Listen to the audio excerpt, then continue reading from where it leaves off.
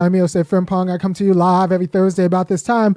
And today we're going to talk about guns and time. I'm going to start with the light stuff, the easy stuff, and then you're going to want to stay for the harder hitting stuff that comes toward the end of the show because we're going to talk about time and what time means. But first, let's talk about guns. For example, we have Congressman Massie from, I believe, Kentucky. Congressman Massie and Congressman Thomas Massie. He is an MIT graduate, smart guy. Looks like he's got a nice house. I suspect that's his family, and those are all of his guns. Right? So what does that mean that he sends this as a Christmas card? A lot of liberals will say that like, well, the problem is the guns. The problem is the guns. I'm going to go the other way and say that the problem isn't the guns.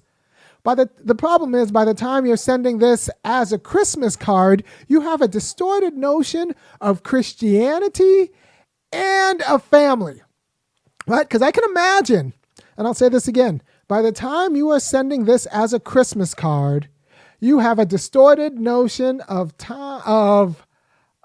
family and Christianity, and that's the problem. Why do I say that's the problem? See, I can imagine someone who actually has an affinity for guns, has all these guns collected, except doesn't send this as a Christmas card because he doesn't think that on the celebration of Jesus' birth, that the message from the celebration of Jesus' birth is that you should bring out all of your guns, right? Because, you read Luke, you read the Bible, it turns out that Mary and Joseph didn't fare too well with the innkeepers, and they pretty much had to sneak into a manger. So if the nativity was really about the innkeeper coming out, guns blazing, and mowing down little baby Jesus as a matter of stand your ground laws, then I could see this being fitting. But it turns out that there were no rooms there were no rooms. So Mary and Joseph had to improvise. And that's my Christianity. So there's a very specific kind of Christianity that says that this is an appropriate celebration. And if Santa actually comes down that chimney, he gets shot. So like I said, there's a very specific kind of Christianity that would support this being the appropriate emblem, right? There's also, so it doesn't really matter how you feel about guns. This is about how you feel about Christianity. Also, you can be very, very, very, very, very pro-gun and still not be particularly excited about giving your daughter an Uzi, like for a Christmas card, because that's not really your family values. Your family values is to keep them in the safe or in the shed, under a lock, and in case there is a need for you to, organize in a well-ordered militia, then you duly deputize, young Kimberly or whatever. But there's a way in which you could be pro-gun, but have a conception of family that actually precludes you sending this as your Christmas card. Maybe you send a picture of everyone sitting around at the table, or you could do the Mormon thing where you go on the beach and all wear white, or you could everyone playing football in the lawn. That would be a Christmas card. But no, it's a very particular understanding of family that says this is the appropriate Christmas card to represent my family. So what we're not talking about is guns, but what we're talking about is Congressman Massie's kind of distorted notion of Christianity and family. And if you actually want to address this in a serious way, you have to go at the way the whites think about Jesus and family, right? This isn't necessarily a gun problem. This is a distorted family and Christianity problem. Right, because this picture. There's nothing about this picture that says responsible anything. This says immoderate. I am wealthy and immoderate, and you know what happens when you tick off and make wealthy and immoderate people nervous? They shoot people. This is what it says: I am wealthy and I am immoderate. I am wealthy and I am immoderate. right? Because, I don't know if his wife or that woman in the picture, if that gun goes off, I don't know about the guy in the plaid shirt, right? And apparently the gun that Massey is holding is one used in Full Metal Jacket or one of those movies, Platoon maybe, where they were mowing down civilians. And then the other one, the gun in the stripes, and the guy with the stripes was used during the Rwandan genocide. So these guns, I'm gonna wait for a gun aficionado to tell the truth. I think these are not precision weapons. These are not precision weapons. And these are weapons of imprecision, I think on purpose. Right? These are weapons that say I can't be responsible for what happens if I get angry. But I'll keep a nice orderly fascism as long as you keep me happy, right? So I think when you send this out as a Christmas card, this means you have a distorted notion of your family. This means you have a distorted notion of Christianity. And so that those two mutually support a distorted version of what a Christmas card entails. And you have to take that seriously. I think you have to take that seriously because if you just think about this as guns and think this is about guns, I think you miss what's going on and you miss how to fix it. Because in a well-ordered world, his pastor would pull him aside and saying that I don't know if little baby Jesus would appreciate you doing this. If in a well-ordered world, his family members or her family members, we don't know who decided this to be the picture, would say that you know what, I support your guns. I just don't think that the family picture should be us holding weapons that, like I said, none of them are really weapons of precision per se. You got a shotgun and then an Uzi, the little girl with an Uzi. That's pretty much saying that I can't be responsible for who gets shot if this goes south, right? So these are weapons of imprecision, I think, on purpose. On purpose. And because it's supposed to say that I can't be responsible. I don't really, it's your fault for making me upset. These are guns that say it's your fault for making me upset. I can't be responsible for who actually dies. Right? There were no scope, maybe there's a scope, but yeah, you get the idea, right? These are suppression. These are weapons that say that I am going to be immoderate and sovereign and unaccountable in my expressions of power. So the best thing you could do is not tick me off. And with that, I am going to hit the beat and we're going to talk about something a little bit headier. Oops. Let me get the opening. Where's my opening? You know what opening I was listening to a lot this week? I can't find the opening. I guess I was singing the somehow I woke up a few days ago singing the Boondocks opening. Boom, boom, boom, boom, boom, boom, boom, boom, boom.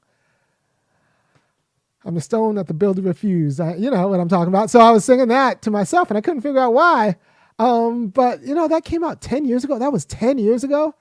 Still relevant today, which means time is, we haven't really gotten much better. I'm stone that the builder refused. Give me a shout out in the comments if you remember the Boondocks. Yeah, I'm a fan. I was a fan, right? So, but all of that is the Boondocks. All of that is still relevant today. Let me get this picture down because I'm not very happy. So that's about Tom Mattacy. If you want to get rid of that kind of whiteness, you don't go after the guns. You go after the church. You go after his conception of the family, because that's what's distorted. Mutually reinforcing institutions of this kind of colonial supremacy. And if you're sending this out, as a Christmas card, this is white supremacy, because your job is to inspire fear into people like me, who now know that you can't be responsible for what you do if something happens to pop off, because these are the guns you have. These are weapons of imprecision on purpose, by design. All right, so now we're going to talk about time. Different conversation. I'm reading a book by a guy named Collingswood, R.G. Collingswood. He's kind of a philosopher and a philosopher of history. I read his book on history in my 20s. I didn't quite get it, but I think that was more about me than him. but he's writing a book about nature now, and I'm a bit of, I'm a philosopher, I'm a bit of an omnivore when it comes to everything that is. So I study nature, and I was just helping out a professor in this philosophy of science class. So like in philosophy of science and philosophy of nature kind of have a dual or have a share an origin, and so. I read this book. I'm reading this book by Collingswood, and it's very good. And so I'm going to recommend it. The idea of nature, right? And I'm going to actually run through a few of the arguments because that's why I'm here. All right. So what does that mean? All right. So the idea of nature, you have to understand the kind of questions you ask about science change based on what kind of thing you think the object is. Right? If you think the object is unchangeable, then the questions, the scientific questions you ask are, how is it arranged? What kind of parts are it so that it keeps replenishing itself when its material kind of deteriorates, right? So for the Greeks, the ancients, especially Aristotle, he pretty much thought that, all these things that you study in nature, all these living organisms are eternal, right? They've always been here. They'll always be. So if you're going to study them, what you need to study is how they reproduce themselves. How they replenish, how they develop in a way, how they're organized such that they develop in a way that there will always be deer. There will always be fish. Right? So you need to study the reproduction. You need to study what they look like in maturity. You need to know how all of their organs work in a way that sustains the kind, because the kind is the object of study. Right? Because these things are eternal. You don't really study how the kind changes so much as you study how its parts work together to reproduce the same. Right? So if you're going to study deer, you study, and this is why they call species. Species are species insofar as they reproduce fertile offspring, because that's what it is to be a kind of thing, to be able to reproduce fertile offspring and to actually reproduce fertile offspring. Right?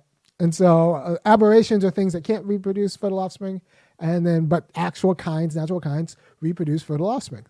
They move in such a way, they're organized so that their organs move and interact in such a way that it reproduces the kind of thing that it is, because it's taken that its kind is eternal.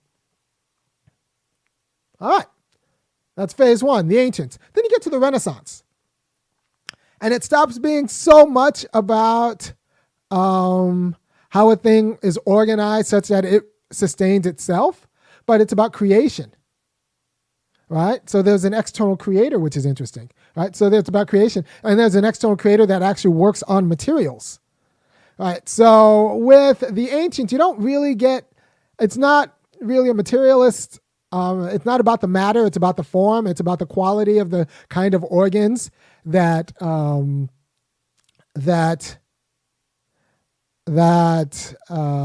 work together to sustain the being of the animal that exists. With the Renaissance, it starts being about the creator and the decisions the creator make and the design that then gets realized in the thing. It's about a design. Things don't sustain themselves as much as they were designed, or they were designed out of material. And so you need to start testing material and figuring out which kind of material fits with which part in what ways, because things are worked on and they are created, and they're created from material. So it's not about a story of organs kind of replenishing themselves and how animals reproduce themselves, but it's a story about how they are manufactured. So with Galileo, you get less of this, art imitates nature. Things that are made imitate things that are natural, and more of things that are natural imitate things that are made. So if you want to understand the natural world, talk to machinists and people who make things, right? And so, and what they do is a lot of times they test materials. That's part of the gig. It's not just designing things. They have to also test materials. So you have to have like a different kind of material science. And it's not just about things as they function, but things prior to their function as you are like thinking about what materials you have in order to build what you want. Right? So we have a lot of tests for materials in a way that you don't have with the ancients, because the ancients don't test materials. They test like the functioning of the thing. as it is whole. They don't have to worry about building it in the same way. They don't think, and they don't call that physics, right? They don't call that nature, right? So matter matters for the Renaissance people in a way that it doesn't matter for the ancients. It's not just form. For Aristotle, it's mostly form. It's the form that makes the thing what it is. If I throw a rock at a cow, throw a rock at a tiger, and throw a rock at an alligator, it's not going to be the matter that or cow, tiger, or what else is about that heavy? I don't know. A baby elephant. The matter isn't going to affect how they react, but their form, because their form is their nature. The form is like the organs they have and how they kind of interact with each other, right? They're all going to be mostly made out of the same matter, blood and bones and all that stuff.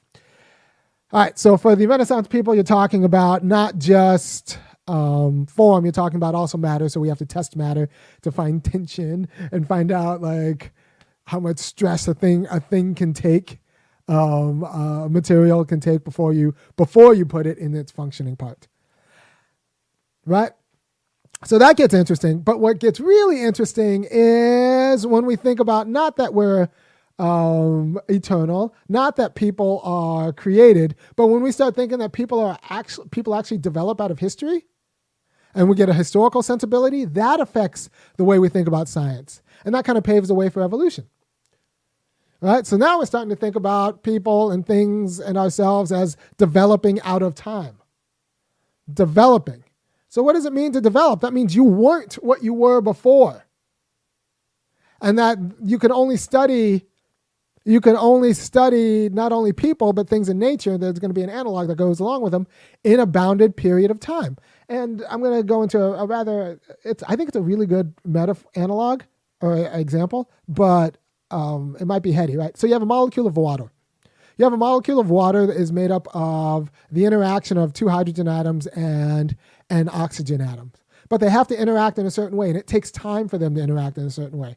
If you know anything about electrons, they're not really things as much as they're like probability shells that are always kind of moving, but there's not really a that. So the idea is that for a water molecule to be what it is, there needs to be a time that elapses for the hydrogen, oxygen, and the other hydrogen to interact in a certain way. And there's going to be a shorter amount of time where you could take that same molecule, but since you're taking it at a shorter amount of time,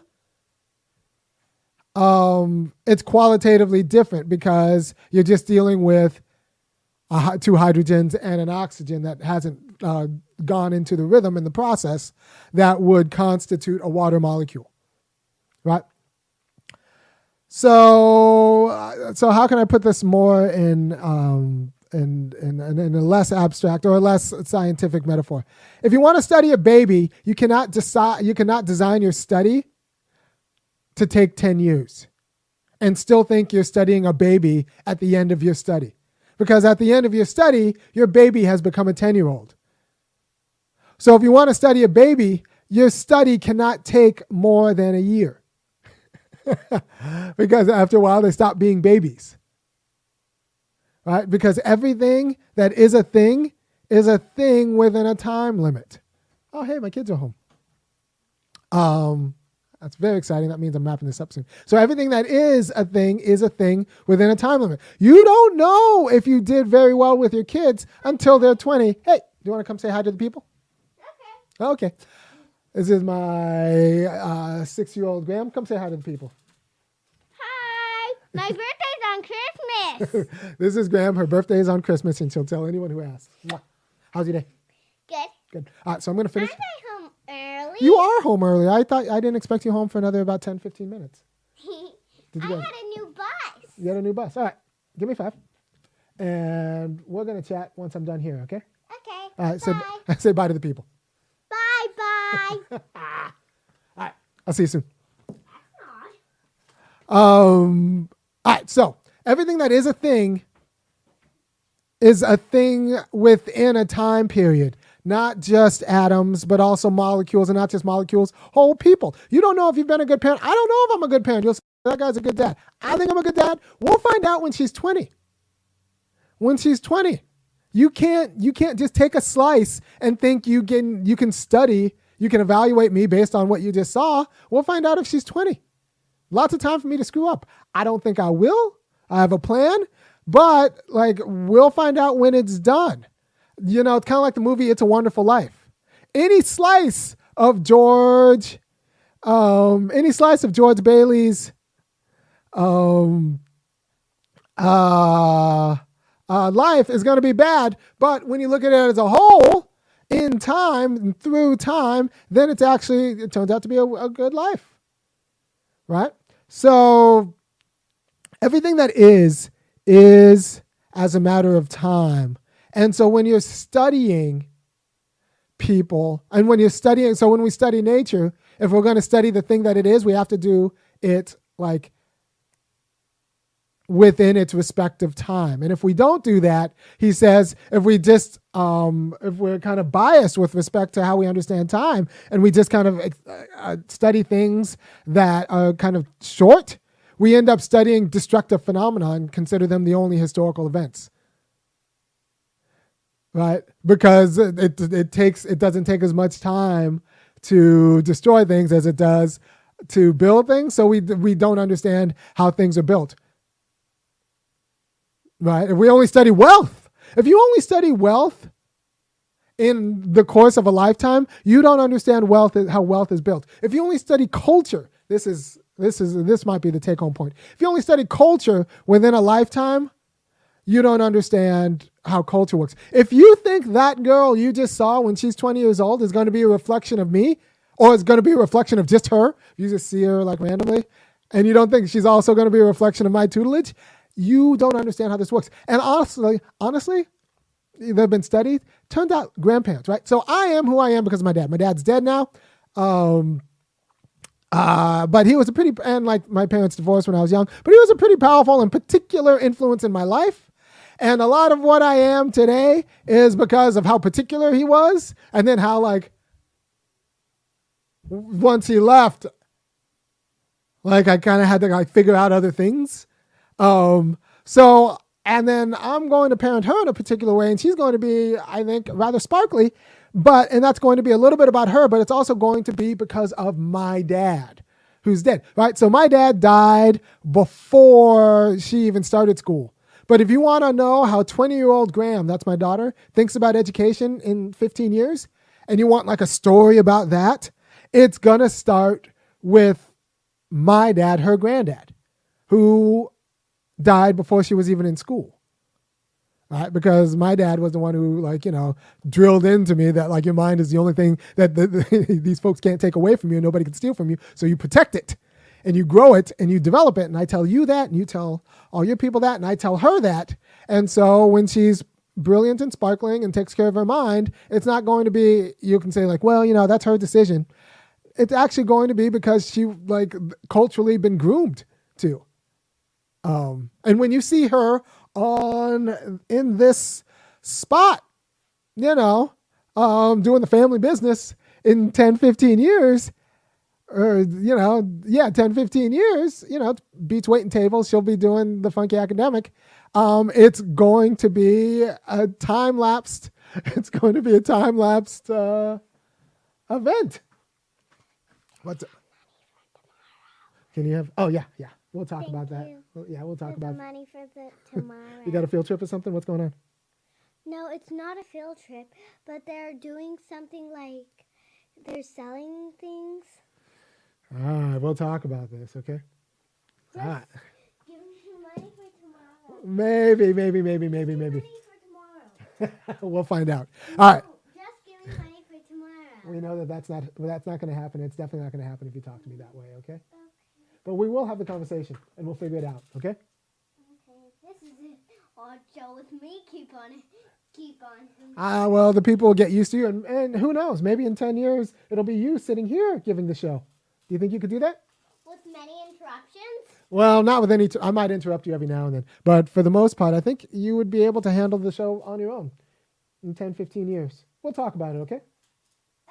Okay. Bye-bye. All right, so. Come again. You'll still come again. All right. So what you need to understand is to understand anything for anything to be what it is, it elapses through time, and you need to study it with its time, with its boundaries, and also space in mind. So if you're going to study black wealth and just take a snapshot, you don't understand wealth, because wealth doesn't happen in a snapshot. It happens through time. So it's going to be historical. And so like you have to understand how wealth is created, and wealth is created through time, which means that if you're going to study black wealth, you can't just look at Venus Williams and think that like, or Serena Williams at 20, right? And think that like, oh, well, then I understand them. No, it's like the story starts literally before they are born. And to understand them, you have to understand what happens before they were born. Right? So everything happens within time, and getting the right time frame for the thing you're studying is part of what it is to study the thing, because things change. Things change over time. Right? And then you find out things are full. So if I talk to someone in 1971 and say, was the civil rights movement a success? They'll be like, yeah. And now if I talk to someone in 2021 and I ask them, was the civil rights movement a success? If they do a lot of study, they'll be like, I don't know. It's complicated. Because like in terms of home ownership, in terms of incarceration, we're actually worse. In terms of home ownership, in terms of, I could bring out the diagrams, but it's not obvious that like we're that better off in a way from where we were in 68. And especially if you go to like 89 or 88, because pretty much after the Cold War, the like racial justice kind of became something that wasn't particularly important. All right, so here we go. Here is the data that says like maybe we're not that bad. And the reason why things kind of stopped after 89 was because once the wall went down, we no longer had to show up as anti-racists for the communists. All right, so the blue is 1968 and the red is 2018. I'll say that again. The blue is 1968 and the red is 2018. And it's not obvious that we are doing that much better, right? So, but if you just ask people in 71, they'll say that like, yeah, the civil rights movement was an unqualified success. And that's going to be a problem. That's going to be a problem because we need to understand it as a qualified success, but you only understand it after you see iterations. After you see how like there was how we survived the backlash. Who won the Civil War? Well, if you talk to people in 1865, they'll say the North. If you talk to them in 1870, they'll say the North because you're in the middle of Reconstruction. If you talk to them in 1900, the end of Reconstruction, I don't know. If you talk to them in the 20s with the second resurgence of the Klan, and tell them that the North won the Civil War, they'll be like, I guess, maybe, but like, I don't know. The UDC kind of like won. So like to understand historical phenomena, you can't just presume that they don't happen within time, and that your human experience of time actually tells you what the thing is. And if you want to understand historical phenomena, you have to actually recreate the world through which it emerged. Because the world has changed. The world has changed. And unless it hasn't, right? So you have to figure out the disjuncts and the discontinuities. And this is what the evolutionary approach teaches us, that like actually things do change. So if you're going to study them, you have to study them in their moment, and their moment might be a few years, or it might be forever. Turns out the antebellum South, what we think about of the antebellum South, is only about 20 years long. Is only because before that, like the Southerners were fighting Indians, Native Americans, tooth and nail. Right? So, what we understand is an epoch in time. What we understand is a moment in time. And when we think times change, sometimes they don't. Because you just had a distorted notion of time. You took a too small slice and you didn't actually understand what you were studying because you understood it as a too small slice. You took, my daughter at 6 and extrapolated that to my daughter at 20, but it turns out that like maybe I'm a bad parent. You won't know until my daughter's 20. I think, like I said, I have a lot of plans, so I think I'm pretty good at this part of the game. But you won't know until my daughter is 20 because it takes time to fully evaluate, right? And you won't know just by looking at her at 20. You'll have to know like me, and then you'll have to know my dad. So thank you for your understanding. Oh, yeah, if you appreciate anything I said, go ahead and go to www.funkyacademic.com and kick in $5, $15, or $50 a month. And I'll keep doing what I'm doing. The Collingwood book is very good. It's called, once again, The Idea of Nature. So as nature changes through these epochs, ancient nature, things are eternal. So when we study how they move to sustain themselves. The spheres, like the orbits. And it's a movement that sustains itself. It's cyclical. When we, in the Renaissance, you start seeing creation. When we study things to understand them, we understand them as created. So we need to study the things that they were created out of and like their design and all of these other aspects. It's new. That's new because it's not natural. It's like it's designed and tested. You have to test the materials, right? And then now we understand things as changing and historical. And that allows a different kind of science. That allows for an evolutionary science. But that means that things are only what they are for a period of time. So when you study something, you're automatically studying it as time-bound, as it happens to occur in a certain time and a certain place. And then how it replenishes itself within that time and within that place and recreates that and sustains outward, but it's always bounded by time and place. Right? And if you try to, that'd be like us trying to study wolves by studying dogs, right?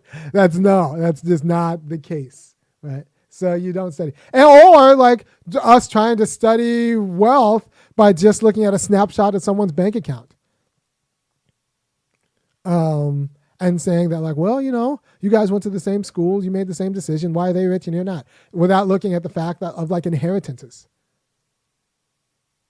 Money moves through time. Money is itself time dilated. That's the thing about old money. Old money is a lot of money because money grows in time in these United States. All right.